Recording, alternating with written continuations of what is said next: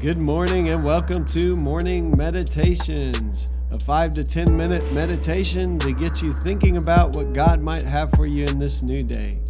I'm your host, Pastor Nate Cook, so we hope you'll enjoy your meditation for this morning.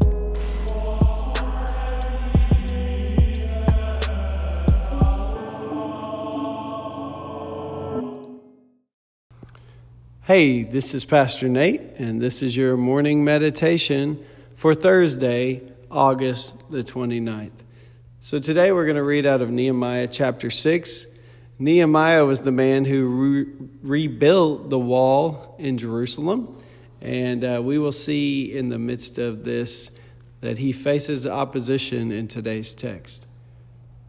When word came to Sanballat, Tobiah, Geshem the Arab, and the rest of our enemies that I had rebuilt the wall and not a gap was left in it, though up to that time I had not set the doors and the gates, Sanballat and Geshem sent me this message: "Come, let us meet together in one of the villages on the plain of Ono."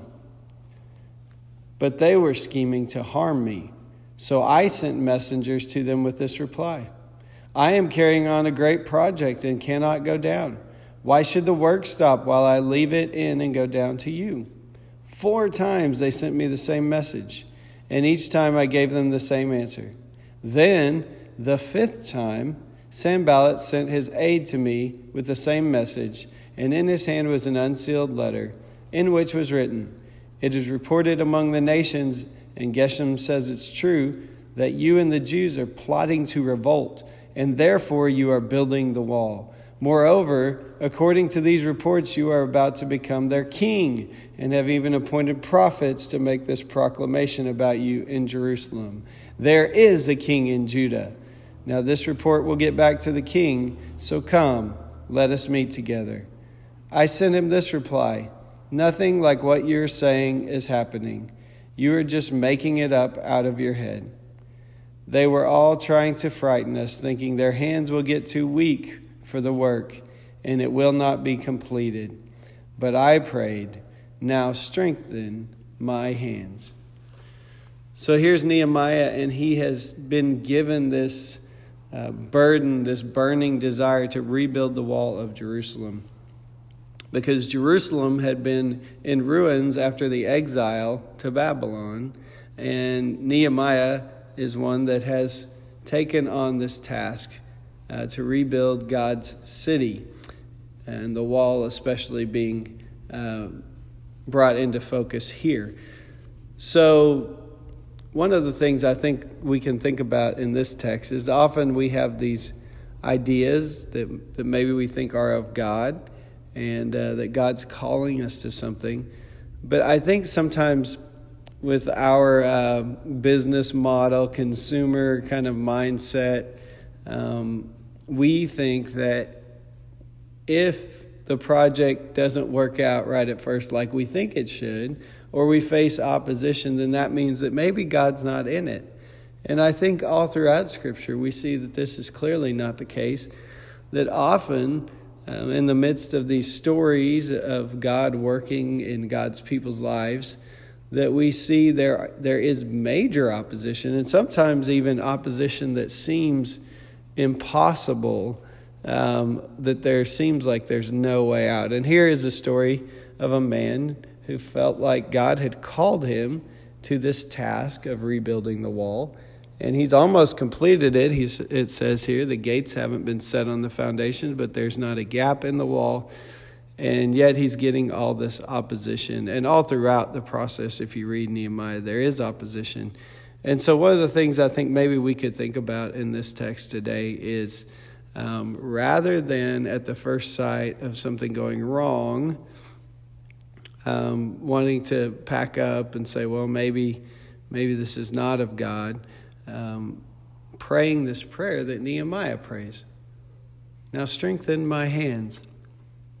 So many times we try to accomplish tasks for God in our own power, and I think that's when we end up faltering, and we end up giving up, and we end up maybe deciding that we have heard God incorrectly. And that's really the difficulty of it, is how do we know that we've heard God? And I think one of the things that happens is as we walk with God, we become more attuned to what God wants. We also kind of learn through both trial and error and also times that we have heard God correctly. We learn that what the voice of God kind of sounds like in our life and how we know that God is speaking to us. So, we have scripture and we have friends who are Christians who can help in that. But ultimately, we have to learn as we walk with the Lord. When the Lord is speaking to us and when we are just kind of maybe have a thought or we have this dream that may be our own dream.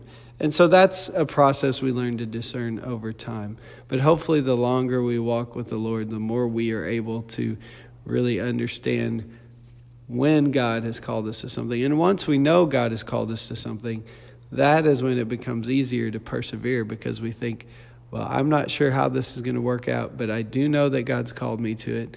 And so then we can maybe realize to refocus and say, Lord, strengthen my hands. So today, whatever the work is God has called you to, and it doesn't have to necessarily even be like what we would normally consider church work, but maybe God has called you to be a teacher today, and the work seems overwhelming, and the kids seem like they are not listening, and it seems very frustrating, and maybe you're questioning even, why am I doing this? Am I really called to do this? Maybe the prayer to pray rather than giving up is, Lord, strengthen my hands. And we could talk about that in any kind of career that we feel like God has called us. And so today, maybe take a moment and say, Lord, I believe this is what you've called me to. Now strengthen my hands to actually do the work you've called me to do. Because otherwise I may get discouraged and quit. I may not be able to handle the opposition. So Lord, strengthen my hands for the work you've called me to today. Hey, that's just a thought for this morning, and I hope you have a great day.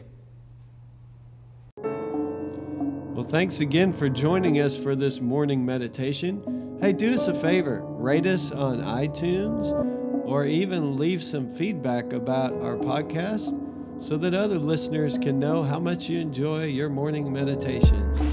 Hey, have a great day.